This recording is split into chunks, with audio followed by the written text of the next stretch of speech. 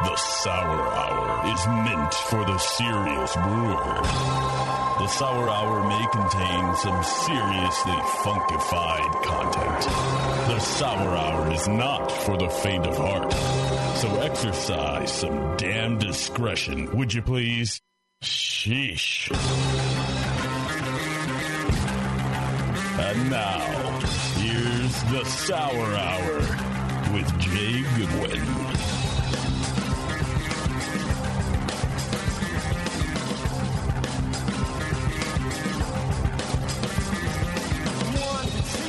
So maybe we can't record the chit-chat during the break. So. Yeah. It's that time. We're back on the Sour Hour. I'm your host, Jay, here with Scott. Hi.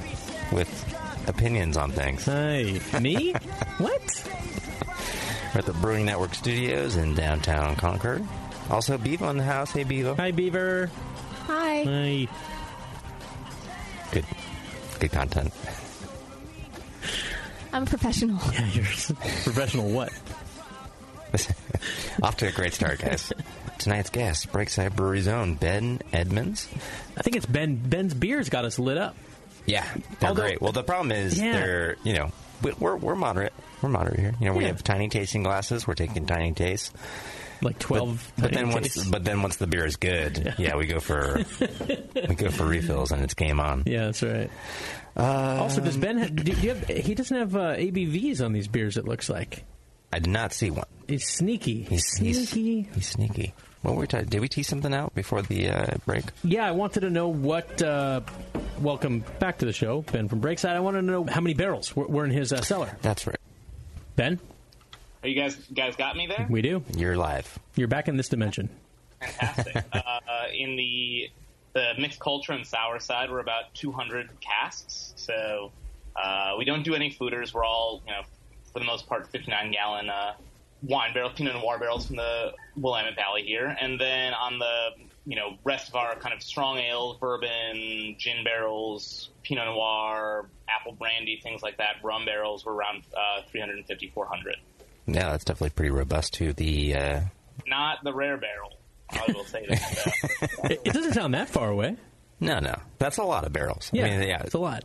Ladder that Jay's staff uses to push between barrels, and it is substantially taller than the one that we have. Oh, yeah, the ladder, yeah. It's a sweet ladder, but enough about ladders. That's for the ladder hour. Well, the question arose from the previous show's question about how to track. Yes. If you have a barrel cellar, how to track what's going on in what barrel. And he said next time you had someone with a lot of barrels, and I consider that a lot of barrels. Yeah. I mean, really anything over like 40 or 50 oak barrels to me is that's a lot of oak barrels. Absolutely. And I know that in my mind, speaking as a non-numbersy mathy guy, unless it pertains to poker, I completely get it then. But I can imagine looking at an Excel spreadsheet, that's tracking a 400 barrel cellar and just being like overwhelmed, and my mind would just be swimming. I think that the inclination, right, is to move toward a production mindset, and that's fine. I think there are some really, really excellent producers of sour and mixed culture beer in the country who treat their wood cellars as production, basically mini production breweries. It just happens to be that your vessels are 59-gallon casks rather than 3 or 20 or 80 barrel stainless steel fermenters, and then. But I think the hard thing to do is if you don't want to treat it like production, where you don't think about yield per batch, where you don't view every single fill of barrels as then later being something that comes out at a set date later on. That to me is very challenging. Yeah, I agree. Before we dive in too much deeper, I wanted to just do a couple of other top-of-the-show things and remind you all to call in. 888-41-BEER. Join us in the chat. You can email Scott and I, Scott@thebrewingnetwork.com, Jay@thebrewingnetwork.com. Watch us. We have a new creepy camera in here. That's at thebrewingnetwork.com. Wave to the camera, Jay. Excuse me? It's zoomed in on your nostril. Wave to the camera. Or just stare at it creepily. Wait a minute. Let me... Oh, did you switch it? Excellent. I just zoomed in on you. It changes color when you zoom in? You can see this now or after the fact at brewingnetwork.com/TV. Yeah. Yes. Listen live so you don't have this riffraff. Well, you'll still hear about it, but... You know what you would suck at? Being the star of a float in a parade. Where they were, wave to the crowd. You're stone-faced. Wave to the crowd, Jay. And Well, you're that just sounds sitting terrible. Exactly. Yeah, your face muscles hurt after you smile for too long? Yeah. You know what I'm talking about? They do- Well, Danica's doing the Queen's wave. what are you doing, Danica? Oh, Danica's doing it. That's good. Very But fluid there's wave. no camera on her. Danica, you have good technique. It's elbow, wrist, wrist. Elbow, wrist. There you go. Listen live, the Brewing Network app. Search BN Mobile. Subscribe and leave feedback on iTunes or wherever you do that thing. We don't have another song, do we? No. Go back to the last show. You can hear what you're supposed to do, which is request a rejoiner. Ben, what kind of tunes are you listening to these days? Do you have a suggestion for a song we can play for during our breaks? Oh man, I do not have a good top of the mind suggestion right now. I listen to a lot of classical music in the office, honestly, which I feel like is not the best for radio. I love it. There is this woman whose name is Angelique. I have to pull up my Spotify right now. Oh, we'll wait. We'll cut it out in post. Okay. While we wait? And while we wait, we have some nice classical music.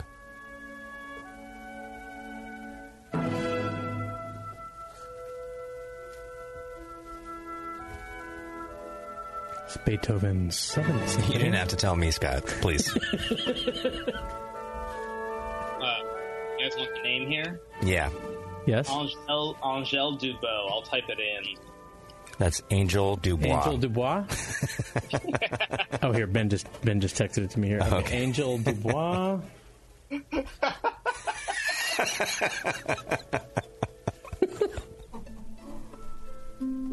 Literally never how I thought I would hear classical music described. Dope and known. Dope. Is this it? Oh, this is good.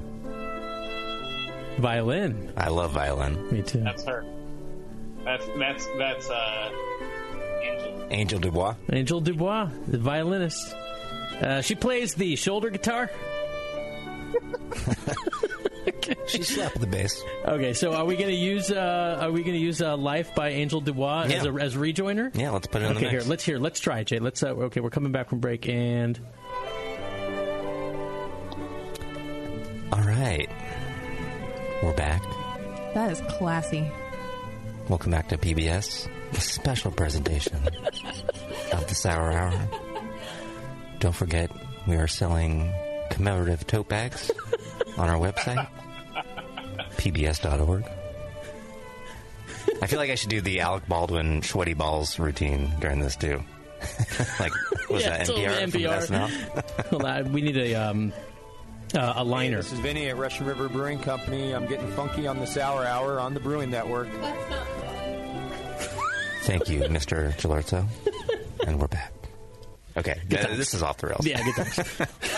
Hey, Ben, I screwed up the order, by the way. I never opened Homo Nucleus. Should I go right to Dog and Pony, or should we go back to Homo Nucleus? I think you said Dog and Pony next, right? Homunculus is kind of like a Brett Pale. What did you pronounce it as, Scott? Homo Nucleus? Angel Dubious. You know what, Ben, are you serving me like 12% beers with no ABV on the label? Because I feel lit up right now. These beers are literally all like 7 to 8%. Oh God, I'm a lightweight. What happened? So we're just like this. Is what you're saying. We can tape Homunculus. But it's definitely out of progression. Yeah, forgive me, man. That's totally my fault. You typed it clearly, and I just skipped it. Well, all the beers are good, so just I think he's doing Homunculus. Ben, can you remind us all what beers? And I don't want to embarrass you, but you never bring it up on your own. But what beers did you guys win for at JBF this past year? Because you must have been tired getting up and down all those times. We won for our rye beer, which is called Rye Curious, a pale ale with rye. For a new beer, that's our new 6-pack IPA called Stay West. That won in the strong pale category. And then for Passion Fruit Sour was our win in the American Fruited Sours category, where the judge decided there were no gold medals despite 100%. And then Breakside IPA won in the American IPA category. Wow! So not very competitive categories is what you're talking about. I mean, strong pale ale, fruited sour, IPA. That is rangy. Those are three of the most, like, the top 6 7, maybe not even maybe in the top 5 most competitive categories. It's amazing. I think I'm of the belief that once you're above us, like if you're above 80 entries, it's all equally the same. I mean, sure, like 250 is more, but I don't think there's much of a difference personally between a category that has 85 and 185. Just the way they get judged, you're trying to be one of the 3 best beers on the table. I disagree. I think you should have gotten 26 medals for what you just did. Well, I appreciate that, Jay. Thank you. So what we ended up doing, homunculus, is that right? Homunculus, yes, it's in our glasses now. So tell us about this beer, Ben.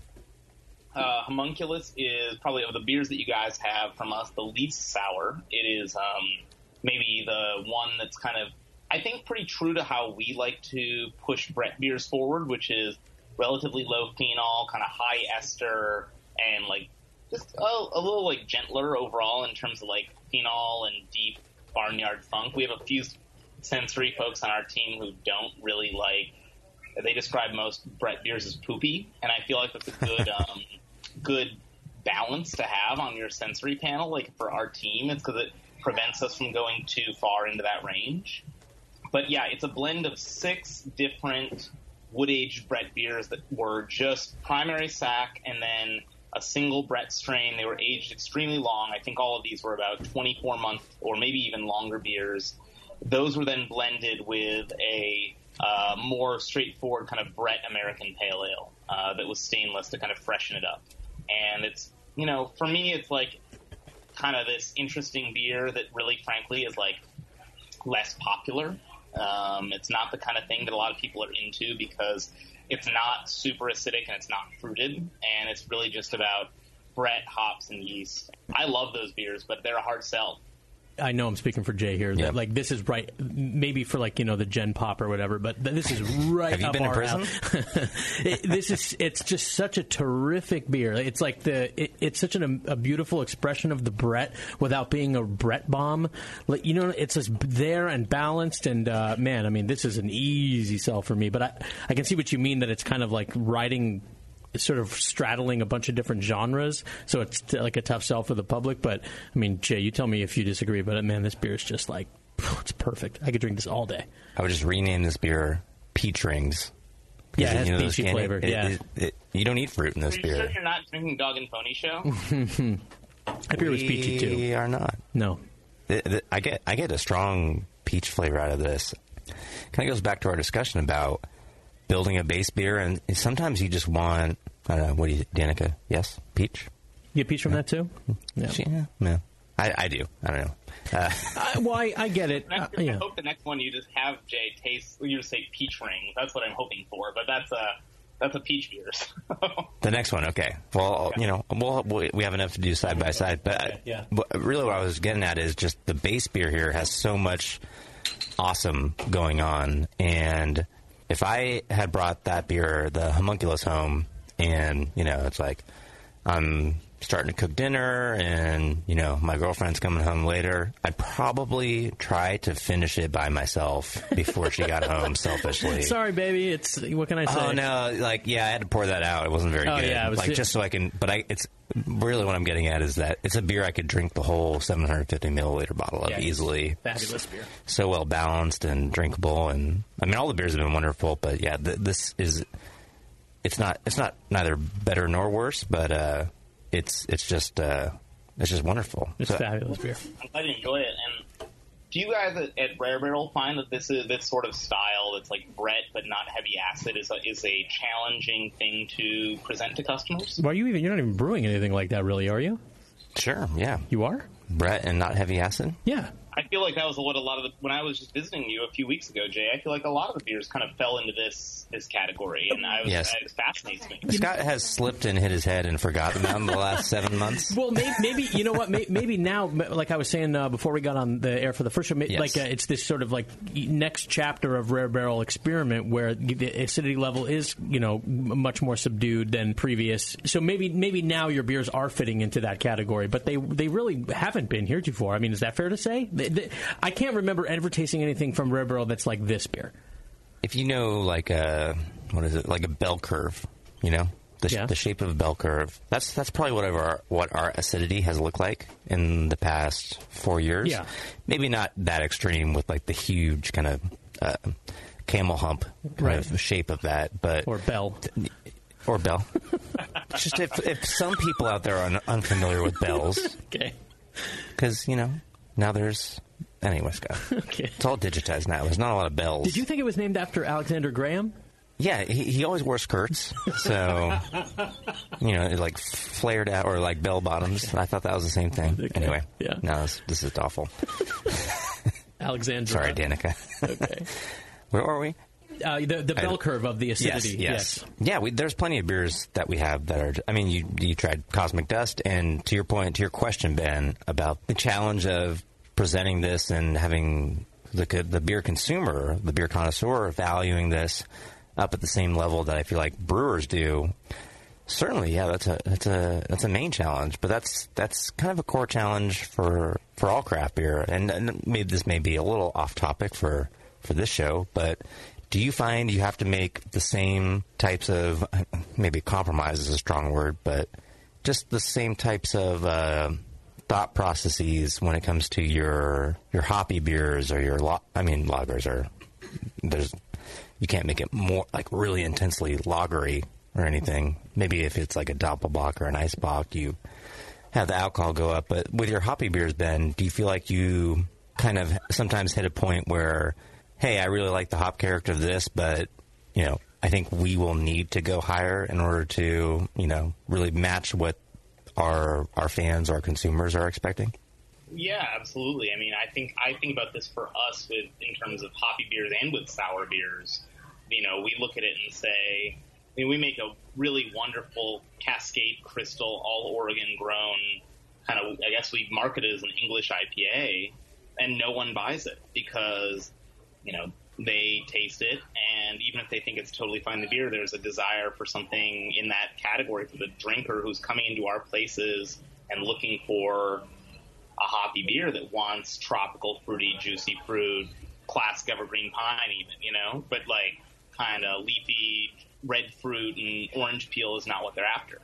And I feel lucky that since we're not known as a kind of exclusive sour beer brewery, that we can put out a beer like Homunculus, which is a little bit more Brett forward, a little bit more kind of like, we call it a rustic farmhouse pale. It sells fine, but if that were a beer that we were trying to actively rebrew, or a category of low acid Brett forward pales that we were trying to make, I think that we would find consumers coming back to us and just saying, no, we want your high acid fruited sours instead. And that would be very challenging, I think. Yeah, it's tough. I mean, there's so much wonderful nuance in sour beer, and you don't want to lose that. But at the same time, if that's one lane of the road, that's a great one that sour beer makers really want to go down. Mm-hmm. There's another lane where more heavily fruited, and maybe that includes higher acid beer that you're talking about, Ben, or maybe not. It's just a stronger fruit presence. There are certainly challenges to doing that as well that I think we're all interested in pursuing, and I'm sure the same things come down the pipeline on hoppy beer. But one thing I just while we have you still, Ben, and you've been very generous with your time. We won't keep you too much longer. You did what I would consider, and not to flatter you to death, but you were on a panel at Craft Brewers Conference with some other Portland breweries talking about kind of just your best practices in kettle souring, with kettle sour beers exploding in popularity amongst producers. And I think making it more able for people without huge barrel rooms to make sour beer in breweries all across the country, I think that was timed very well, and I think you guys all did a great job on that presentation. I say this a lot on the show, that if you just Google like your name with .pdf or anything about kettle souring and Craft Brewers Conference, it comes up on. You can. I don't think this is true of many of the Craft Brewers Conference presentations, but you can download PDF online, and I've recommended a lot of people to do that because there's a lot of great info. But for those who weren't able to be there, maybe they can't get the MP3, they weren't in the room, what are some of your best tips on how to make a great kettle sour beer? I think the first thing that I encourage people, like kind of like a goal to get over, especially once you've done your first one, is to acknowledge that like getting wort acidified is now not a super difficult thing to achieve. You know, there's like a lot of information, some of which came from our presentation at CBC a couple of years ago out there, but there's also a lot of other fantastic information on Milk Funk and other, you know, lots of other sources. Sour Hour. But like, to me, it still remains like that kettle souring or wort acidification or whatever you want to call it, quick souring, is not a means to an is a means to an end. It's not an end in itself. You know, not to, you know, get on the moral, I guess, the soapbox for a second here. I think that there are too many people who just still feel very happy with the fact that their wort has acidified. And that, like, you know, you've got something sour, you push it through fermentation, and that's a sour beer. And yes, I mean, there's some perceivable acidity there, but to me, a really wonderful kind of quick acidified beer can be refreshing and balanced, and that sour component is one element of a much larger brewing process.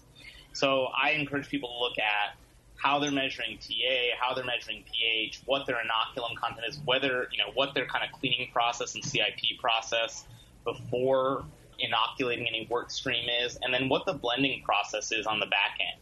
How are you keeping yeast healthy through fermentation? How are you achieving a terminal gravity that's still very low and gives you a dry, kind of fun sour beer that's spritzy and bright and scrubbing on the palate, refreshing, that's not I think one descriptor I hear a lot is cereal milk, you know, from kind of average or underachieving kettle soured beers that has a lot of dextriness or a kind of quasi-THP like character.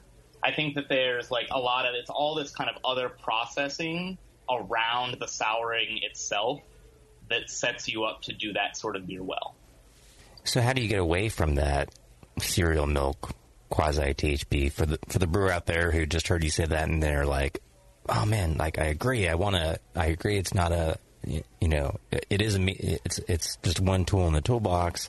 It's not the whole, you know, tool shed. I don't know where I was going with that, but you know, they're and you know, the light bulb clicked on with them when you said the cereal milk and they want to do things better. Have you seen a progression in your kettle sour beers, your, you know, acidified wort beers that has or a process that you have changed that really improved things? Have there been any, you know, big kind of innovations you've done or things that you can share with people to have their beers go a little bit better? Yeah, I mean, I think that, so a couple things that we do just as a matter of course. We increase pitch rates for our ale yeast strains in there. We used to use a Kolsch strain for a lot of those beers and found that over time there was a really negative kind of vitality issue with those strains, even 3 or 4 generations in. And we never, for what it's worth, we never harvested from a sour pitch, of course, or sour ferment. But when we would harvest even say an 029 type yeast from White Lab, which is a yeast we like a lot, but you get like 4 or 5 generations in, it doesn't do as well in a low pH environment. Will leave some of those characteristics behind. So working on doing things like, so we've gone back to using Chico, but we use, to cut down on sulfur levels, we use copper in the bright tank on those beers. And we also increase pitch rate, use a good bit of yeast nutrient across the board in those beers, and that really helped drive that terminal gravity on the mixed fermentation down for us, because for all of our kettle soured beers, we never do 100% kettle soured. It's always a double batch where 50% has been kettle soured and 50% has been is just kind of a normal wort stream. So that's also how we balance a little bit of our like acidity, is we keep that in check by pulling back with a non-sour wort as well. Awesome. And we've popped open Dog and Pony Show as well, which I really want to get into, but and this segment might run a little bit long. I just I got to ask about the copper, because that's something that's really I looked into when some of our earlier on barrels got a little bit sulfury, and from my research into it, I kind of, I have heard of people having like while they're racking into a tank, a certain length of like copper pipe goes into that, but then you can't really tell how much copper you're getting into it. Then I also looked into, then you could use actual like copper sulfate, and you could dose that straight into your beer, and that would kind of, I don't know if dissipate is the right word, but basically like scrub out the sulfur component in your beer. But how do you approach that? And I think that's something that a lot of people would also be interested in. Yeah, it's pretty rudimentary. We just have a 9-inch copper pipe, maybe a half-inch or 3/4 inch in terms of diameter, internal diameter. And we add it in a bag in the bright tank as we transfer the beer on top. And, we would never do that at Breakside for a hoppy beer, knowing that the oxidation component there is going to scrub any hop aroma that we want. But in terms of if there's a little bit of residual sulfur, a little bit higher, H2S or SO2 coming through from a kettle sour beer, a fermentation on a very low pH wort, we have found that we're able to pretty well eliminate any objectionable sulfur from that by just having that copper in the bright tank. So it goes in before we purge the tank. After CIP is complete, it's been sanitized, clean and sanitized, goes in a sanitary bag, pre-purge, and then it just stays in there during the duration of during our lagering, or I guess during our conditioning time in the bright tank. And how long is that? From transfer until packaging on a kettle sour beer, we're typically about 5 days. Okay, that's a good benchmark for those out there who want to try that. So we've got Dog and Pony Show open, and certainly, yes, I do get peach character out of this beer. Actually, I don't know if it's just because I've drunk. Is that the right past tense? Yeah. Of you've drinking. Uh-huh. One of our, I wouldn't call it flagship, but one of our big sour beers, as Danica laughs at me, Home Sour Home, I kind of like infer, so that's a peach, cinnamon, vanilla beer. Mm-hmm. I can get cinnamon out of this beer, strangely. Oh. Is that just me, Scott? Or you might just have the palate memory or something like that. Exactly. Yeah, I don't get that out of this beer. So it is just me, but this is wonderful. Hey, there's it's not cinnamon, it's chamomile. Oh, interesting. There is chamomile. Oh, there you go. I'm not sure I would have picked that out. So tell us about, making this. Is this from the farm that we had the apricots from before? Yeah, this is the Woodside. It's Baird Farms Oregon-grown peaches. Again, it's about a pound per barrel. This is from 2016 harvest, and the peaches are in the barrel during fermentation. So we're racking straight from the brew house onto the peaches, orchard yeast, whatever you want to call it, from the fruit is included. There is no hops in the wort on that. It's just a little bit of chamomile. We blend some breaded beer to garden post. That's part of the final blend on Dog and Pony Show. That's more traditional, kind of like golden beer to guard with a little bit of Brett Brooks. But in terms of the majority of that beer, it's a chamomile heavy wort into second use Pinot Noir barrels, relatively neutral, a little bit of kind of character left in them, and then peaches in the barrel at about a pound per gallon. What do you think of this beer, Scott? Oh man, well, it almost has it's sweet characteristic. I mean, as firm as the acidity is, the peach character is sweet to my palate. So it's this wonderful dance of sweet peach candy, but not candy-O's, more like a pie filling, but then the acidity. Man, and you know me and stone fruit sour beers. It's right up my alley. I agree. I really like this beer. I don't get a firm acidity out of it. Really? No, not too much. But, I mean, you know me. Maybe it's like a tang from the fruit. What's this podcast called? Is it like, you get like a fruit tang? I mean, certainly it's a sour beer. Danica's nodding yes for the fruit tang. But yeah, I mean, firmly acidic is I don't know, maybe a bridge too far. Well, but after having the pale ale from the Rare Barrel earlier, it all tastes super acidic to me. But yeah, I think this is a very good beer. Funny that you mentioned that about the acidity, because like for us internally, that is like almost disputably the upper end of acid that our kind of crew gets into. There you go, Scott. That beer to be the most acidic we would ever make a beer. Coming for your job, Goodwin. That's right. Well, I mean, hey, you know what? That's in your wheelhouse. I love like hearing people who, because I've heard people have reaction to that beer where they say, "Wow, this is the most sour Breakside beer I've ever had. I don't want to drink anything like this." And then it's very refreshing to hear someone be like, "Yeah, this is like average." Man, I think Jay's palate is just fried. I mean, again, what's the name of the show? In general, yeah. Totally. I do drink a lot of sour beers. There you go. Well, and now that you work full time for the BN, maybe I should just step into your role at the Rare Barrel, and it'll be like nothing ever happened. I will sign up for that. Awesome, but it's a wonderful beer. Ton of great peach character, and really cool to taste side by side with the. What was it? Homunculus? Is that Homunculus? Yeah. Sorry, Scott. I apologize. I'm going for my fourths of this, and all four. Of these, no one else is going to get any of this. Yeah, I'm not sharing this with us. All four of these beers are just terrific, and they're all really different. You know? I mean, if you told me this was 4 beers from 4 different breweries, I'd believe you. Mm-hmm. Yeah, 4 different very good breweries, but they're these are rangy and really just great. The thing I look for in breweries that I think we admire and emulate is a range of character. I love some breweries who are big sour producers in the United States who have kind of a more distinctive, like I guess you'd call it a house character that you can identify beer to beer. But I really, really admire places where they're kind of chameleon-like and can change their profile, and that's certainly what we're trying for. It keeps it fresh for the brewers and blenders as well. Totally. Gotta keep yourselves entertained. Yeah, you taste beers from. Yeah, you taste beers from all these different breweries, and it's like, okay, well, let's make something like that because I want to drink that all the time, not just have one bottle of it. Sure. And that inspires us as a community, I believe. Indeed.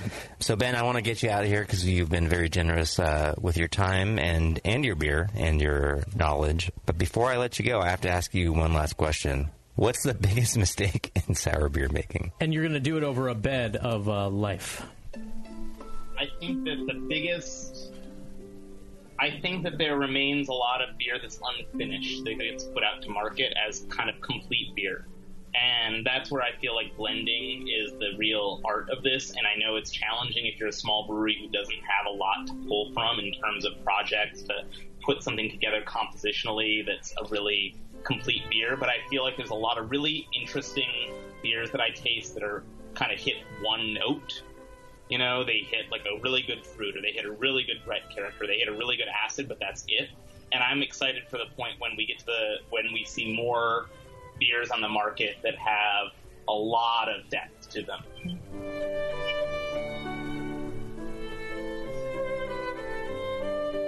Truer words were never spoken. I think that's an excellent answer. I agree. I use that. I find myself using that word quite a bit these days, as it pertains to beers I'm drinking, especially with all the kettle sours on offer. While many of them are very good and more sours across the board. Yeah. Yep. And more are off flavor free, but they just kind of lack depth. Mm-hmm. You know, like they're clean and great and worthy of admiration and stuff, but there's just the depth isn't there. Yeah, I don't usually cite like the BJCP and the AHA for like their criteria they use for evaluating beers, but I remember, and I think this may still be part of their sheet that talks about how beers that deserve really high esteem should be like intriguing or beguiling or like exciting to the palate. They stimulate. Ensorceling, even if you want to. There you go, Jay. But that to me is a big part of that like last element of a great beer. I would agree. People out there listening, this coming from not only a beer judge, but the guy who, other beer judges taste his beer, and then they just give him truckloads of various precious metals. Just back it up to Breakside Brewery on the dock. Yep. Leave all these gold, silver, and bronzes here. Ben, thanks so much for your time tonight, and I appreciate everything you're doing over at Breakside, but also we look forward to working together with you on the Sour Wild Ale Guild. And I know a lot of people have been looking forward to your appearance here on the show, and I think while they didn't get to share your beers, they'll appreciate your knowledge, and we appreciate you. It's a pleasure, guys. Thank you so much for the time. It's been really fun. Awesome. Absolutely. See you soon, Ben. See you, Ben. Oh, my God. And thanks for sending in the beers. Awesome. Oh, the beers. Awesome beers. I'm drunk. I'm lit up right now. I'm truly lit up. Oh, that's another good song. Do we have the Quantum Leap music, by the way? I'll let you work on that, okay. and then as we go to break. Perfect. Ben mentioned, the AHA, kind of saying, hey, the best of the class should be beguiling and intriguing yes. and ensorceling. Don't be a wise guy. There you go. Another great drop. Which is part ensorcelled. Oh, yeah, that's right. It is. Very good reference. Hey, yeah. Look at me. I want to let you guys know, speaking of the AHA, go on to thebrewingnetwork.com, and if you're either going to renew or sign up for the very first time for a new membership, click through the page on the Brewing Network. You're going to get 2 free books if you use the code BNARMY17. So that's BNARMY17. And you're going to get 2 free books with your membership from our good friend San Hieronymus, Brewing Local, and For the Love of Hops, which are also both great books. We have them at the Rare Barrel. And just as a side note, Stan's a great guy. Indeed. Okay. So was that just the first segment? Yeah. Yeah. It was, right? Yeah, it was. We have some other stuff to do. Yes, we do. I wanted to keep Ben on to get to all that good info. I'll just quickly remind you guys to listen to other BN shows, Brew Strong, Dr. Homebrew, Brewing with Style in the Session. And now, Scott. Yes. Let's take a break and go out to... Realizing that one could time travel within his own lifetime, Dr. Sam Beckett stepped into the Quantum Leap Accelerator and vanished.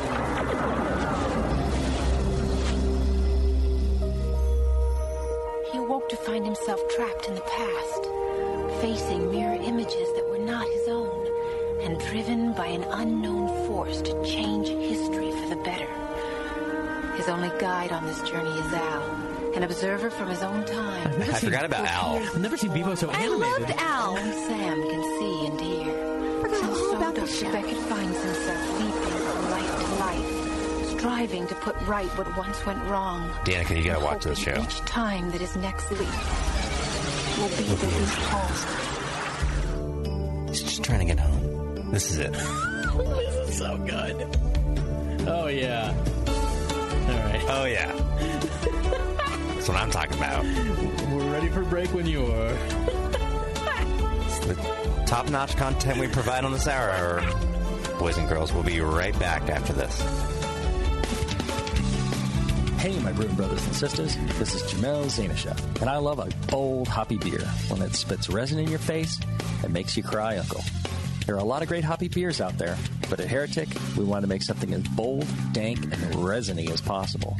We use hops at every chance we get, including multiple dry hop additions. The result is Heretic Evil Cousin. This light golden, 8% Imperial IPA has an easy malt character that helps take the edge off the massive bittering, but it takes a back seat to the in-your-face hop character. We make sure this beer finishes dry so the hops can jump out and slam you in the taste buds. If you can't get enough hoppy goodness, Evil Cousin is your cup of tea. Cheers.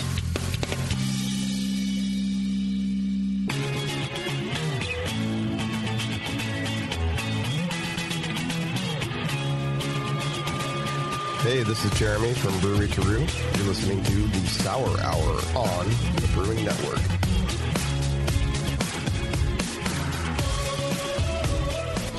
All right. We are indeed back. Having a good show. A lot of good beer. Another big thanks to Ben from Breakside. Excellent. Oh, those bottles are gone now. Oh, yeah. They must have been taken out from under my nose because I specifically said I'm drinking the whole bottle and it's not here. That's all right. I want to thank a couple more of our great sponsors. The Wine and Hop Shop at wineandhop.com. It's where to get your sour beer, wild yeast, and bacteria. From Omega yeast and Giga yeast, most items are going to ship within 24 hours. And best of all, BN listeners in the continental United States get a flat $8 shipping rate on orders under 25 pounds, just enter B in shipping in the notes field of the shopping cart, and the discount will be taken off after checkout. The Wine and Hop Shop. What?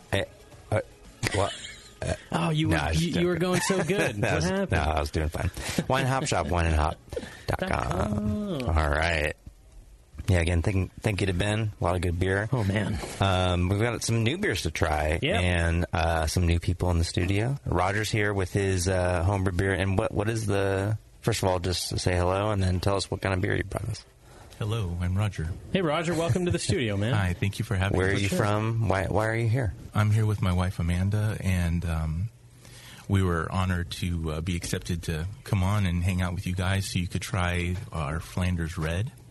And I brought some more traditional beers for you guys to try in case the Flanders is just terrible. Very traditional. Roger and I were talking off the air about he's got a Kentucky Common over here, which I had never heard of before, but seems like, pretty similar to California Common. Maybe like the grist is a little different, but anxious to try that. But we can't talk too much about that because it's not a sour beer, and this is a sour beer podcast. Sours only. Well, maybe we'll do that off air, and maybe that'll be the off air when we record on. But I say let's pop it open. Yeah, let's do it.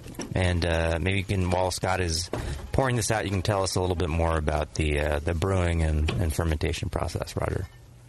Strictly for the Flanders we're talking about right now. Yeah. Right? Yeah. I say Flanders. I should really try to stick to calling it an American red sour ale. I was inspired to brew a sour probably as far back as 5 years ago. When I started to brew, I was drinking a lot of different beers with my brother Randy, who got me into home brewing. We started with a Mr. Beer kit at his house, and by the second batch we brewed, he had invested about $900 in equipment, and we had a kettle and a burner, and so I give a big shout out to my brother because he got me involved, and I'm sure Amanda really appreciates that. Oh yeah, she looks thrilled. Within a week of starting to brew with him, I was telling her, it's going to be cheaper. It's going to be cheaper for me to drink beer that I brew at home. That's the argument you sold her? It's so much cheaper than buying 12 packs. It's for our economic future, baby. Just deal with it. And who needs all that closet space? Luckily I have the brew room in the garage. It's like that's good. Quartered off. Anyways, I'm getting off topic. It's these, right? These swing tops? Yeah, those specifically are the Flanders. I brought 3 of those. Perfect. And then the other are the White Ale and the Kentucky Common. Yep.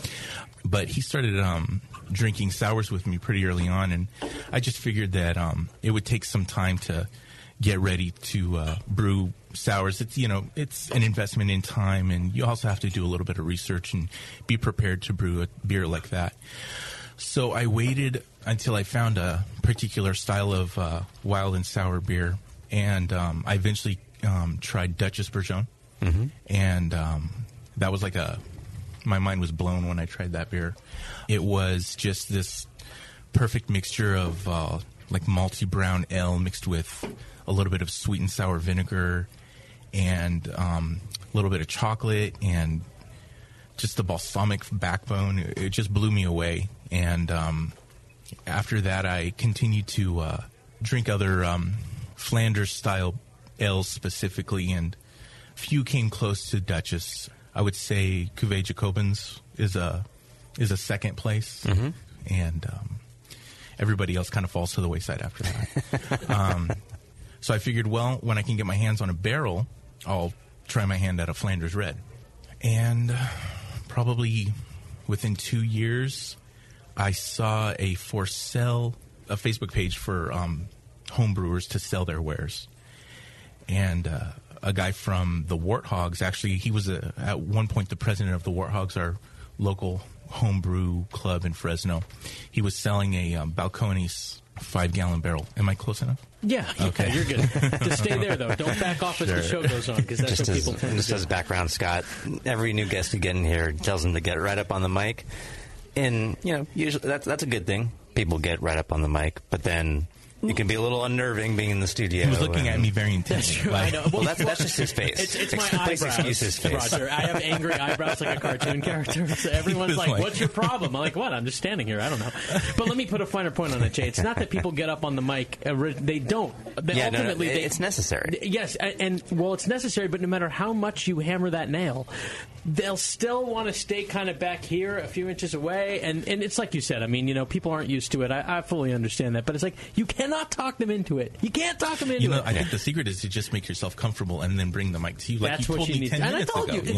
it's all on deaf ears. I'm pretty, I'm okay with being comfortable, so I think we're good here. I think we needed that moment, all of us. Yeah, totally.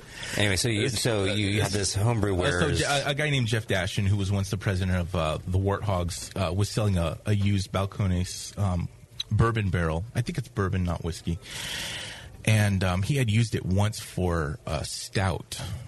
And he's like, yeah, I'm just done with it, and I'll sell it to you for X amount. And 10 minutes before I'm supposed to meet him in front of John's Incredible Pizza to do this deal, he calls me and says, dude, I can see sunlight through the staves. I thought that I had been rinsing it thoroughly enough with a bottle of Jack, and it's just a mess. I don't want to give this to you. I certainly don't want to sell it to you. And I had already read Michael Tonsmeyer's book about American sours, and there's a little bit of background about barrel treatment in that book. And I was like, you know what? I'll take it. Name your price. He lowered it quite a bit, and I took it from him, and it was a mess when I got it. I can show you some pictures. I kind of documented treating it. I soaked it in the sink in my laundry room for 2 days with just hot water, continually dumping and soaking and dumping, and Amanda is in favor of that. Yeah. I was trying to do a load of whites, and I couldn't get into my laundry room. Oh, that happens all the time. I'm like sanitizing and rinsing all this stuff, and she's trying to clean my boxers. Right. It's your underpants. It's yours. I'm like, hold on, babe. I just have these hoses, these silicone hoses to wash. So I treated that barrel for a couple of days, and then I waxed it with paraffin, and it finally held. Nice. And I was like, all right, now I'm gonna make a sour. Actually, you know what? Let me backtrack. I'm getting that totally reversed. So the first batch I made of Flanders, I didn't have the barrel. I can't. Oh, okay. I'm a little excited, guys. That's good. So the first batch I made was in 2015.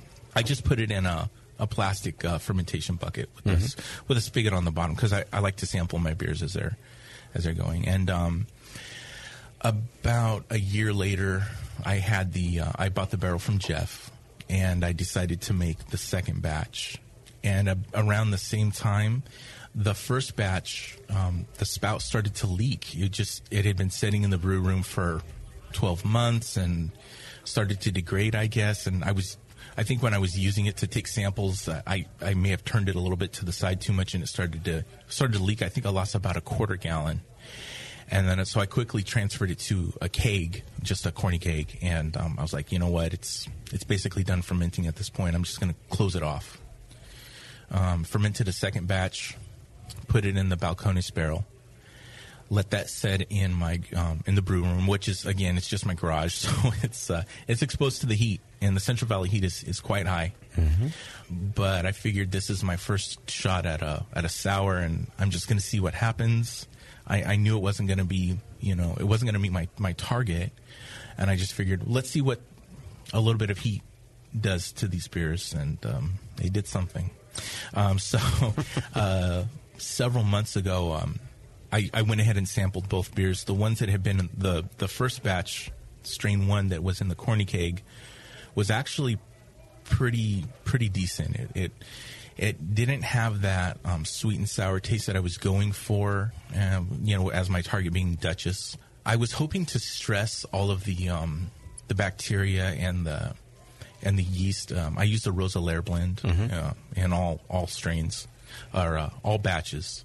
And I was hoping that pitching without a starter and exposing it to heat would kind of stress the yeast out enough to get some of those acetic characters that I was hoping for. But it didn't have the sweet and sour sweetness that I was going for all at the same time. It's just kind of one-dimensional. So that was in the first corny keg. In the barrel, when I tried it, I guess just the exposure to the oxygen combined with the heat, that batch just went haywire. It had malt with soy sauce or umami flavor, and it was very vinegary.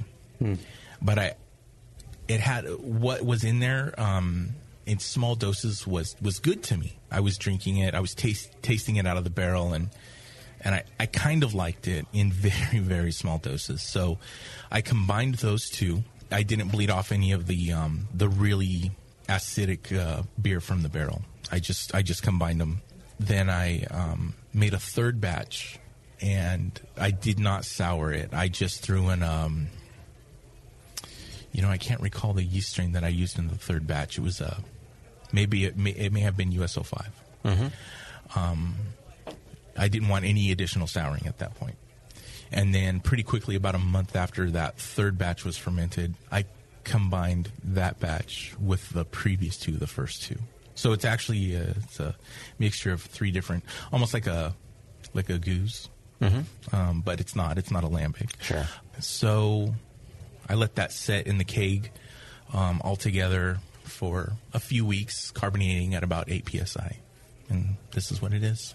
And what do you, from your taste, you have we'll get into kind of our tasting notes in a second here, but you have the clearest vision of what you were going for, and you've tasted it along the way.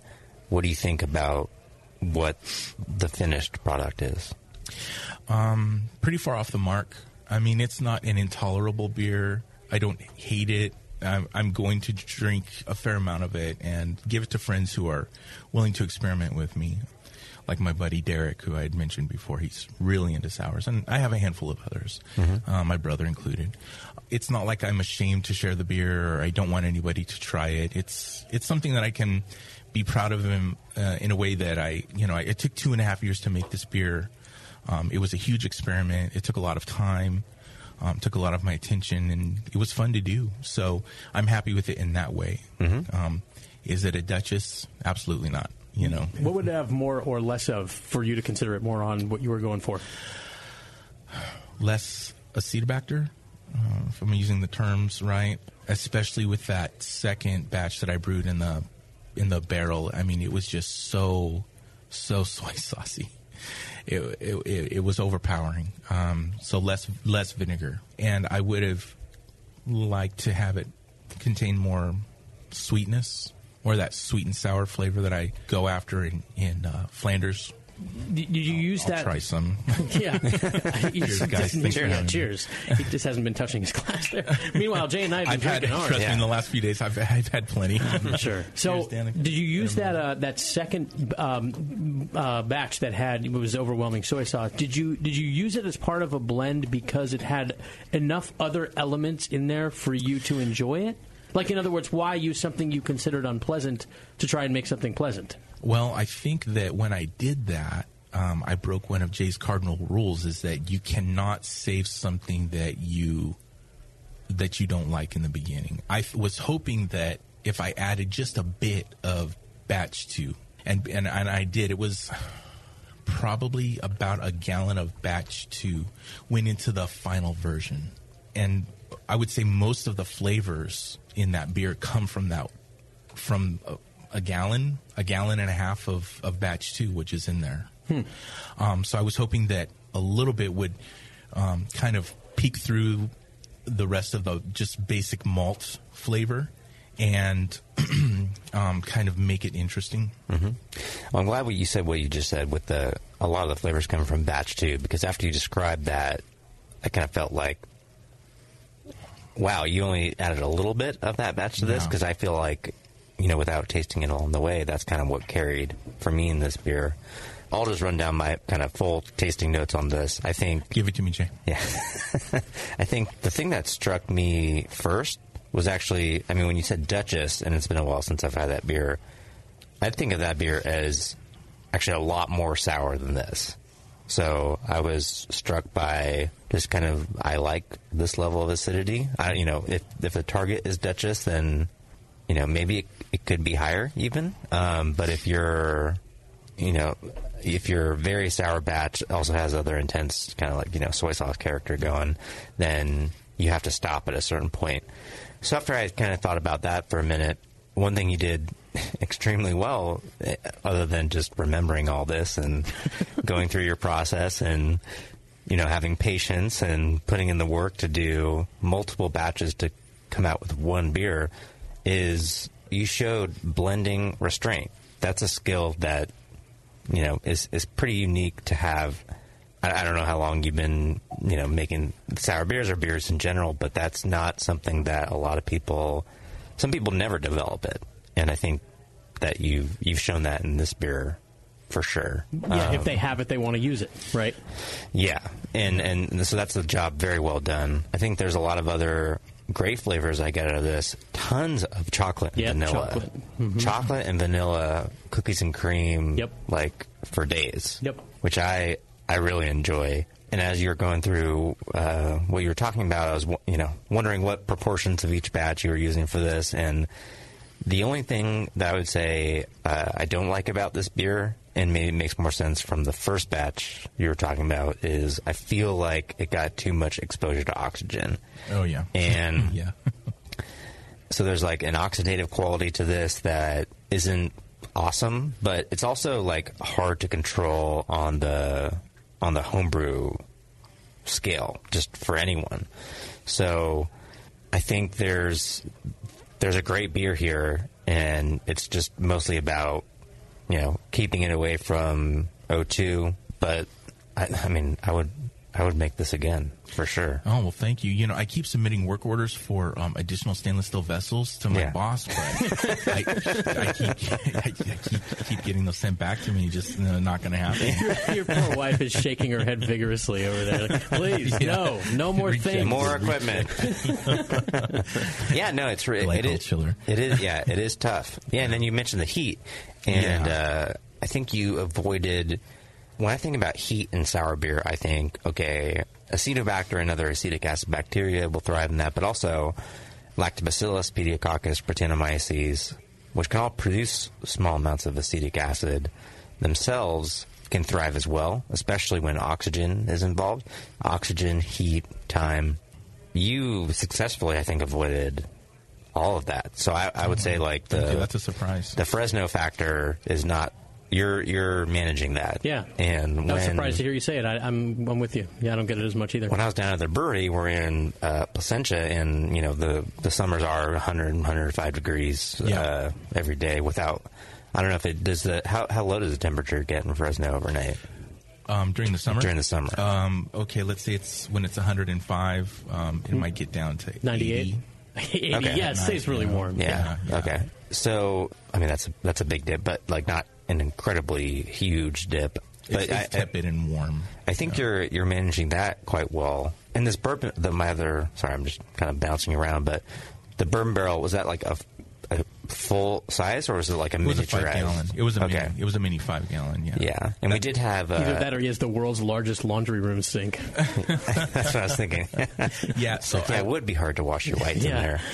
I was hopeful that I would get quite a bit of wood flavor because of the high exposure of wood to if that's where the vanilla, for me, there's like a lot of vanilla character coming out of this, and I think that's, from my perspective, where that's coming from. Maybe the chocolate's coming more from the malt, but there's so much good in this. It's just you just have the typical challenge, which is just like, how do you, on that small scale, without all the bells and whistles we get as professional brewers, how do you keep oxygen away from these beers? And it's just really difficult. But yeah, if I made this beer as a home brewer, I'd be very proud of it, and I wouldn't say like, I'm going to have trouble getting through drinking this beer.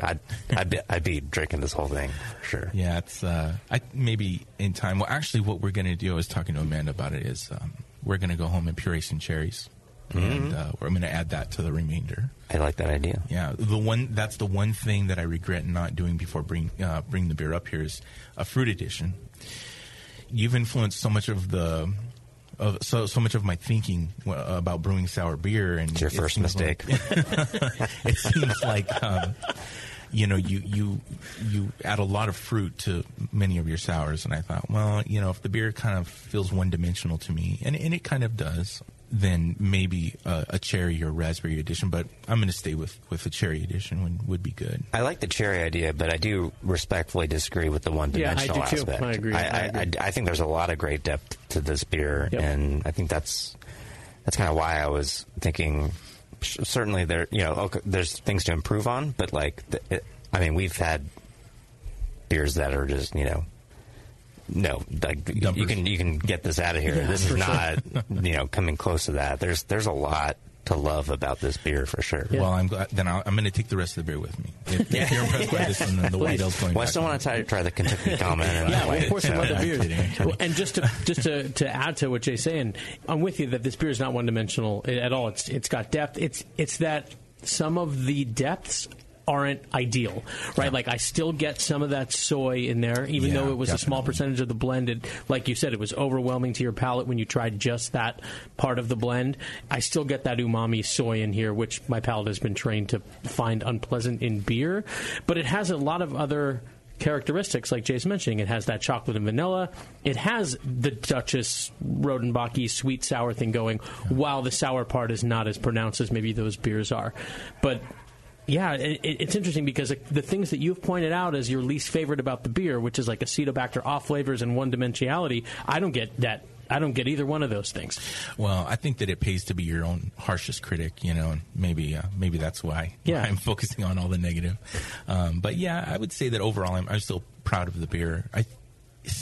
With how long it took and how much work and worry went into it, I don't know when I'll brew another sour, really, because I didn't want to dry out the barrel. I actually made, when I made the third batch, I made a 10-gallon batch, and 5 of it went into the emptied barrel. The barrel was empty for about 2 or 3 days, and I'm like, you know what, I'm just going to let it sit there. I didn't even add yeast to it because I didn't empty out the barrel of all the dregs, and so all the nasties that were in there when I emptied batch 2 out were still in there when I added batch 3, a fresh batch of wort, cooled wort. So last time I popped the airlock off of that and stuck my nose in there, it smelled pretty decent. Good. So we'll see where that goes. Yeah, I mean, I know your worry, and I think that's another real challenge of home brewing is that you only have so much capacity, and the one sour beer you do takes a year or 2 years, and then you have to wait to restart it, and then there's some trepidation there. Yeah. But I'm going to shield my face from Amanda's. I would say the only way to get through that is to brew more all the time. She teases, but she is so supportive. She's such a great wife, and she's been supportive of my brewing. I mean, I work at a mental health hospital, and for years I was just so negative about work, and my buddy was like, dude, you need a hobby. You need to get into bicycling or something. And you went the other direction. I'm like, yeah, okay, whatever. And then my brother, influenced me to get into beer brewing, and she saw how much of a positive influence that had on my outlook about going to work and just being, a little bit more relaxed. And it's just such a good creative outlet. It's like, in my mind, it's like alchemy. It's a great combination of art and science, and I'm semi-decent at it. And oh, yeah. So I'm not terrible. Usually when I'm trying to get into something, I fail so many times, but with beer, it seems to be a little more promising. So I'm going to stick with it, and she's very supportive. Good for her. It's really sage advice that your buddy gave you, and I'm preaching to the choir on about this show. About the bicycling? Yeah, about the bicycling, yeah, and you should listen to him one of these days. He's an avid cyclist. I know that everyone listening to this show has the hobby, which is why you're wanting to learn how to be a better brewer. Brewing's your thing. Man, I can't believe how many people I talk to that just don't. Their hobby is like watching Real Housewives. That's not a hobby. Yeah. Picking a thing outside don't tell of my girlfriend. like a thing that you do, and they just bring. So you talk about depth, just bringing depth and making everything else better, like your job or your whatever else it is that you don't like. Everything just becomes better when you got cool hobbies to look forward to. Yeah, because when it's a really bad day at work or it's dry, my mind starts to wander. I'm thinking about what the next batch is going to be, or something like that. I've heard this story before, and I'm pretty sure it's only a matter of time until you turn pro. That seems to be how it goes so often. Yeah. Definitely. You got some of this clean side beer too in your glass, Jay. Yeah, I got some Allagash White Clone. And I'd love to let's if you guys can hang out for our next segment, maybe you can come back and we'll do some. Yeah, we got one more. Some questions. We'll drink some beer right before we go to break. I want to thank another great sponsor, Organic Fruit Products, aseptic purees, easy to use, convenient to store. No additives or artificial flavors. It's simply great expression of the raw fruit. They love working with brewers to help us innovate. Check them out, fruitbrewing.com. Oregon Fruit, they bring fruit to life, and they come in, whatever, cellophane packs or whatever. Yeah. And, don't mistake them for Bevo's wine, or she'll cut you. That's right. She's is not. Bevo here? Yeah, she's behind you. She's right behind doing me. the scissor I can motion. finally put a face to the name. Well, there she is. Now, better or worse than you pictured in your head in person? Oh, wonderful. Much better, right? Hey, how dare you, Beeve? I know everyone's going to say better. That's why I asked the question. I've heard you guys' voices for years now, and it's kind of cool to put a face to the name and the voice. Yeah. Bevo's nonplussed. Great vocab, terrible sentiment, Scott. Let's save ourselves with a break. We'll be right back with more of Roger's beer and some questions on the Sour Hour. Hi, this is Ryan Wheaton, the host of a new podcast called Branding Brews. Branding Brews is a show focused on marketing, branding, and design for the beer industry. I have spent over 14 years as a professional designer. As a host, I bring my knowledge to the show to interview other great beer professionals. Whether you're thinking about starting a brewery, already own a brewery, want to learn more about marketing beer, or you're a seasoned veteran, this show is for you. This show will cover topics such as rebranding a brewery, package and label design, crowdfunding, design, social media, plus much more related to promoting and creating a great beer brand. Make sure to check out the show along with useful show notes at brandingbrews.com. You can also subscribe to the Branding Brews podcast in iTunes, Google Play, and Stitcher. Again, check us out at brandingbrews.com.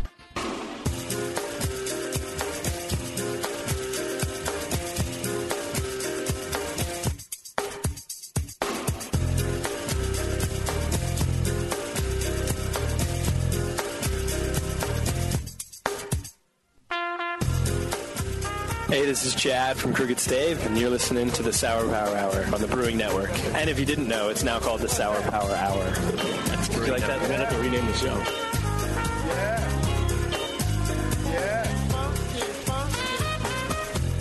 All right. We are indeed back. I want to thank our friends at Neshaminy Creek Brewing. GABF 2017 Medal Award winners for their smoked beer. 3-time Philly Beer Scene Magazine Brewer of the Year. I can't even. I have to change all of my notes here because it's just Smoke Lager, as we all know, and that's going to win again. And it did. Thank you. Passed, Jay. They're going to win for Smoke Lager. Yeah, it's great. Prognosticator. It's extremely unlikely to predict the award. So I'm very pleased with myself. You really nailed that one, and you said it way more than once too. I mean, this is just one show worth of you predicting. Well, no, I gave you a different show too where I said it. I believe in my email. I think you just gave me a couple quotes from 67. No, I don't think so. Well, hey, look, it's all written down, so let's see. Okay, I'll wait. Jay Goodwin. I'm searching my Gmail.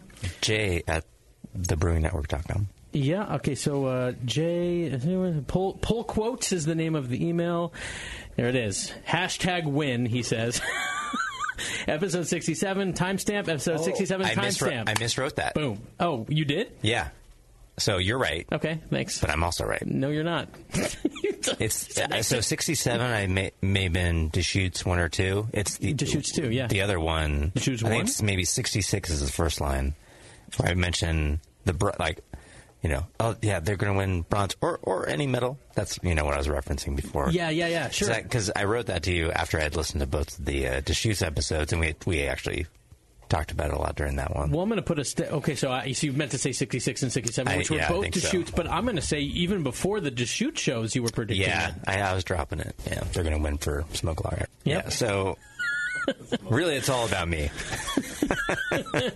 No, it's really all about Neshaminy Creek, and they're multi-time award winners. They have all sorts of stuff: hoppy double IPAs, sessionable lagers, oak fermented saisons and sour beers.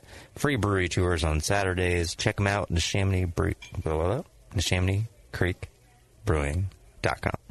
I wonder if they make a award-winning white ale. Not like this one. Not like Roger's. Roger might here. This is a great beer. This is very, very good. Have you entered this one in competition? No, I have really bad luck with competitions. I've placed once or twice with my ciders. Cannot place with one of my beers. Really? The Kentucky Common. Actually, you're going to drink, I think, version 4 or 5. I submitted the previous version to the Fresno Fair, and oh my gosh, they just reamed me. Gave me like a 21 out of 50. What? Wow. Is this it? Along with, that's it. Along with dinging me, Kevin Cox, the head brewer of Tioga Sequoia, he was one of the beer judges, and he gave me some suggestions as how to make the beer better. The most important was treating your water.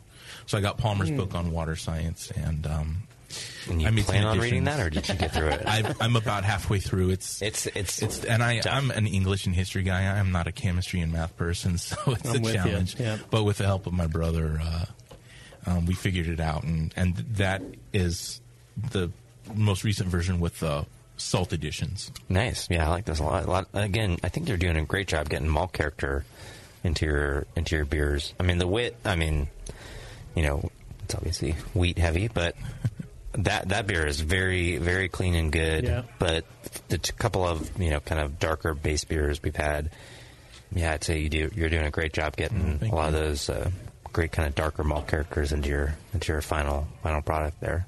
It's awesome. Thank you. I got to give a shout out to Tom and Allie, my biggest beer brewing fans, and my junior brewmasters. They helped me a lot in the garage. And how old are they? They are 14 and 10. they do a lot of the washing. And I hear they are listening / watching. Yeah, right now? Yeah. I think they're still watching. Tom, I think, all jacked up on soda. Oh, parents gone. Yeah, they're with Grandma right now, so I think it's going to be candy apples tonight. Excellent. Well, I think so this is our last segment, and this is like we're going a little long. Long shows. Poor Beeve. I didn't chance him where to be 20 hours ago. Oh well. She doesn't. She looks stoked about it. She has the same angry eyebrows that I do. The RBF. It's not her and fault. Now she's not listening anymore. She said she would listen, but I'm just saying the eyebrows. Now she's the eyebrows thing. We have the Danica's like, oh, they're talking about you. Yeah. Sorry, I was reading something. No, it's okay. That's just how my face looks when I read. See, we have, and Bevo is very well aware of the comparison photo between my brother Adam and me, where Adams has John Kerry earnest eyebrows, and I have angry cartoon eyebrows. Like you and I, Beef, have that in common. You can get away with nice it a little John better Kerry than I can drop. now. Thank you. What is this? What, Danica? This is a group of homebrewers who all brought paprika beer. Paprika beer? So they all did paprika. Where did you get that? And then they chose one. Homebrewers out in the Brewing Network studios. Out at the general boardroom. Pop. Yeah. Hunter's area is what I like to know. And they all choose one, and then they're going to enter it. Oh, cool. Interesting beer. Good times. All right, let's get to some questions Let's and then do get it. out of here, please. Questions brought to us by SourBeerBlog.com, the longest-running sponsor of the Sour Hour, and now they're opening their own brewery, Sour and Farmhouse, focused in central Pennsylvania. Please help them get started. Join their Founders Club, which includes 8 exclusive bottles of club-only aged and blended sour beer, early access to all their public releases, hooded sweatshirt with a zipper, pair of tasting glasses, club growler, and the now famous Metal Challenge coin. Not to mention discounts and much, much more. To learn more and join the Founders Club, check out Mellow Mink Brewing at mellowmink.com. And Roger, you were saying you were reading some stuff on Sour Beer Blog. I forgot to mention earlier that I didn't brew this sour until I had read through Dr. Lambick's article on how to brew a Flanders Red. He was a huge asset to me, and I wanted to thank him on air for that. Very detailed article he wrote about how to properly brew.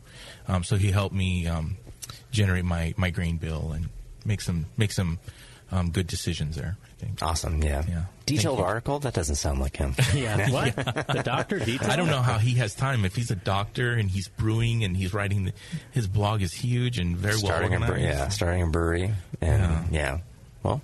He's got a motor. Dr. Lambic. Good luck, Doctor. Got a motor.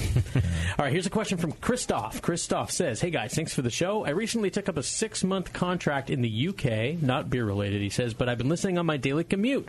Roger was just saying he did the same thing. He said, I'm currently going through all the podcasts for a second time. I'm liking this theme of people re-listening to shows, and there's a lot of gems, so it's I understand why people do it, and it's cool. Gem City. Okay, so here's Christoph has a couple of questions. We'll just do one right now. He said, my understanding is that skunked flavor in beer is the result of the reaction of isomerized alpha acid with UV light. True, yes? No one said there'd be hop questions. Okay. He said, generally in sour beers, the hopping rates are very low. That is definitely true. In skunked beer... Sometimes. Well, what is an example of a sour beer where the hopping rates are high? Well, what's high? I mean, we hop our beers to around 25 or 30 IBUs now. I mean, well, I guess, is that considered high for sours? Based on other conversations you've had with sour brewers, are you generally going... What are they going to, 15? On the upper end of things. Okay. Yeah, I don't know if I have a good sense of the average. Anyway, I didn't mean to interrupt. I just... It's okay. Yeah, but I did, You're allowed because to. I wanted to say that. He's asking, is skunk beer with sours still a big problem? He said amber bottles supposedly, provide the best protection, but green champagne bottles are much easier to come by. I'm guessing he means for like a home brewer. Is that if you want to acquire green champagne bottles? Oh, because he's overseas or something like that? Oh, maybe that's it. Yeah. He's in Britain. UK. Yeah. Okay. Yeah, but I mean, we go back to our we've done 2 episodes or just 2 shows. One was a while ago, so I don't know if we were breaking up episodes back then, but the original Jester King show on the Sour Hour, we had Garrett and Adrian on. Yep. And we talked about Le Petit Prince, or as they pronounce it, Le Petit Prince. That is a great beer. Which is a fantastic beer. So drinkable. And they intentionally do green bottles, and they actually intentionally leave it in sunlight.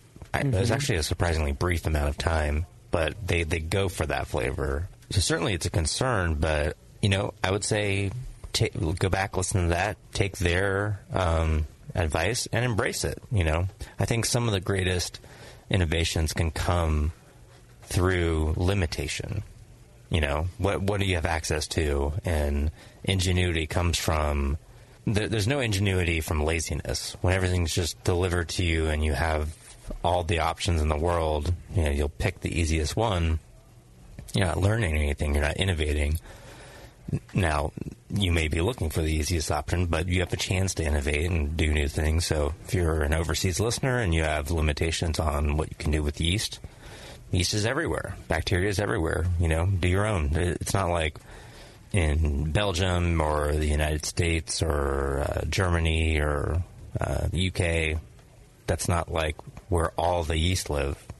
There's no reason that can't be anywhere else. And if you don't have access to glass, then embrace it and make it part of your house flavor. Well, let me see if I can drill down Christoph's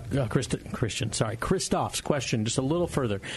So we just had Ben from Breakside on, and Ben, I forget which of his beers it was, but it had no hops at all. It had only chamomile as part of the base beer recipe. I don't know if it had no hops. He said no. I think he said no hops. I thought he said low. I think he said none. Well, I think technically he said it had some. Danica? And it was low, Danica? It was the pot, but it was the pause beer.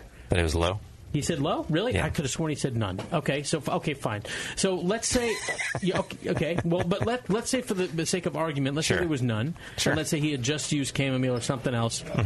I think Christoph is asking, if let's say there were no hops in a beer and the beer was in green glass and sitting out in the middle of the Fresno sun, would it not skunk? It would skunk. It would still skunk. Yeah. So it's not just related to hops. Oh, add no hops. Right. Oh, right. sorry. There's no reason it would skunk. Okay. It wouldn't be good for the beer. Sure, for other reasons. You're right, but he's asking about skunky. Okay, if it was in Fresno, it would just explode. Just blow up. And it would fly. But I guess to be clear on my advice, I would go ahead and add hops to whatever rate you want, and then just balance out whatever maybe natural skunkiness you get out of it. A little bit can be sort of pleasant to a lot of people's palates, and unless you're like really against it, and if you are, just put it in a case box. It's put it in the dark. Sure. And you'll be fine. All right, cool. Thanks for the question, Christoph. And we have more of his questions we'll get to on a future show. Here's a quick note from Walt Baker. Walt is the brewmaster. Whit Baker. Well, I'm screwing up names right now. Whit Baker. He's the brewmaster of Bond Brothers Beer Company. He says, hey, Jay and Scott, thanks for making this podcast. I started homebrewing sours just before or after the show started, possibly in between the time Jay joked about the show idea on the session. That was in July of 2014, and when the show started. So that's like about a month window there wherein Whit might have started. Yeah, probably. Maybe he had his first batch there. He said, anyway, fast forward 3 to 4 years, and we have a professional brewery, Bond Brothers Beer, as I mentioned. And he says, we won a silver for American-style sour at GABF 2017 in Denver. He said, for Disenchantment Blend number 1, the beer was a blend of 5 barrels, 4 golden sour, and 1 red sour. Cool note, 2 out of the 5 of the blend 2 out of the 5 blend that won were White Labs cultures used in that first homebrew that I kept growing up over the past few years. So he used his homebrew culture to make a pro beer that won a silver at JBF. That is disqualified. Cool. No, I'm just joking. He said, thanks for the knowledge and the tips on the show. Cool, Whit. Nice job at JBF. Thanks for the note. And Whit Baker is quite a name. It's like a good one, right? It's a good, strong, old-school name. Whole wheat bread. I thought like an English banker from the 1700s. Whit Baker. Yeah, I like that. Yeah. It's a good name. Solid name, and, good job on the beer. Well, now his note inspires a question for me. He says he used a blend of 4 golden sours and 1 red sour. Have you ever blended your 3 different base whatevers into, like, you use some red and some whatever? Not all of them. We did do a gold and dark blended together into like kind of a light red, like a slightly darker red, and then kind of like a light dark, if that makes sense. Did you use like 3 parts golden to 1 part red or whatever or something? Well, it's just gold and dark. Oh, and dark. Oh, I see. Okay. So it's like kind of like more towards the gold side, one's more towards the dark side, but they're both like reddish, brownish beers. And then we continued to age them out, and then at the end of all that, we decided, no, they're best together. So we actually intentionally did not blend the gold with the dark completely in the beginning. So we made these 2 different beers instead, and then we just ended up putting them back together, which we could have done from the beginning. So, and it turned out to be a good beer, but it's just like a little frustrating that we did more work than had to be done, basically. Have you ever experienced anything like that, Roger? Every time I brew. Yeah. Every time I brew. Yeah, every time I brew, it's a 7-8 hour brew day, and I'm going in circles. So, yeah, that's it. You make your decisions, and they're not always going to work out perfectly, and that's what they call experience, I guess. Yeah, it's fun. Yeah, that's the bottom line. You always have fun doing it. Yeah. Let's do just a couple more quick ones. I don't remember. Do you remember the question that was written in about can you use a light lager to make like pitch dregs into a light lager to make a sour, something along those lines? Mm-hmm. Like putting whatever Jester King dregs in a Bud Light bottle. Right, exactly. Yep. Whoever asked that question, he followed up, and I don't remember if I read the follow-up, so I'm just going to do it very quickly. I don't think so. His name's Juan Garcia. He said, Scott, I did end up trying to inoculate my favorite Canadian commercial beer. I'm going to guess it's Molson, with some fired-up Jolly Pumpkin and Oud beer cell dregs. I degassed the beer with a milk frother and let it ride for 3 to 4 months. I tried a sample, and it was liquid cardboard, so either the final gravity is too low, or they are adding something to C-block people from doing this. It's the frother. Sorry, probably the frother. I don't know if you could pick up my reaction on the microphone, but it's the frother for sure. You don't want to froth. That's just exposing it to so much oxygen. Explosion of oxygen, which is the whole point of the frother, isn't it? Yeah, and you don't need to degas it if you're going to do that. Just I assume you're going to transfer it out of that Molson bottle or whatever into something else. By pouring it out, first I would, put blanket, thank you. Yeah. CO2 into whatever container you're going into, like a 1-gallon jar, and pour the beer in there. The beer is carbonated, so it's got its own protection built in as well, which is great for what you're trying to do. And just putting it into the new container will degas it, even though you don't really need to do that. But it's going to happen anyway. For sure. But no frothing. Don't do that. Just across the board, I can pretty confidently say I can't imagine a situation where that would help.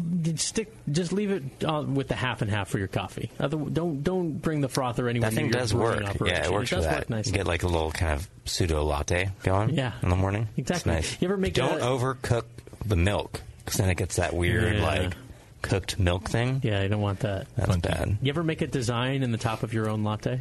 All the time. Jay does his own initials in his coffee. Okay, Juan quickly goes on and says, later I found a thread on Milk the Funk about this same thing. A lot of people said they would try it and post results. He says, no success stories that I've seen. Although somebody joked that this is the current process for making Goose Island, Matilda and Sophie. That's from Juan Garcia. There's still, very talented brewers at Goose Island making great beer. Yes. And Matilda's a good beer. Yes. I'll diplomatically say that. But I'll also say, and I won't name this brewery, but they did a Brett bottle-conditioned Smirnoff Ice. Ooh, what? It was good. It was it? Actually, that doesn't surprise me. It especially doesn't surprise me considering one of the last times I was at the Rare Barrel, somebody may or may not have made me chug one of those. May or may not. Was there a lot of residual sweetness? Not in the Brett one, but yeah, of course, across the board in the Smirnoff Ice. Yeah. Regular. A Brett bottle-conditioned Smirnoff Ice. Yeah. I'd try it. In fact, I did. Yeah, it was good. Do that with Zima next. Ooh, if you can find it. Bring it back. Yeah, look on eBay or something. You thought craft beer was going for a premium on eBay. Check the Zima We can't find it. We've been looking high and low for Amanda. We cannot find this. Was that your drink, Amanda, back in the day? Well, it came back for a little while. It did. Yeah, it made a comeback. Yeah. All right, if you can, send us an email. Scott at the Brewing Network, Jay at the BrewingNetwork.com. Zima sources. Yeah, we'll forward it on to you guys. All right, let's wrap it. Poor Beaver has to get out of here, so let's go. No more questions? No, too late. We're way over time, so let's just get out of here. Thank you, Amanda. Thank you, Roger, for coming. Thanks for having us. Thanks for driving out, man. Thanks for bringing all the beer. It's great experience. Say hi to the kids and Grandma. Hey guys. They're Tom, wired on Coca-Cola Classic. Thank you, Bevo, for sticking in with us. Great to see you. Thank you to Scott. You're welcome. And thank you to Ben from Breakside, all of our sponsors. Thank you guys for listening. Until next time, stay sour.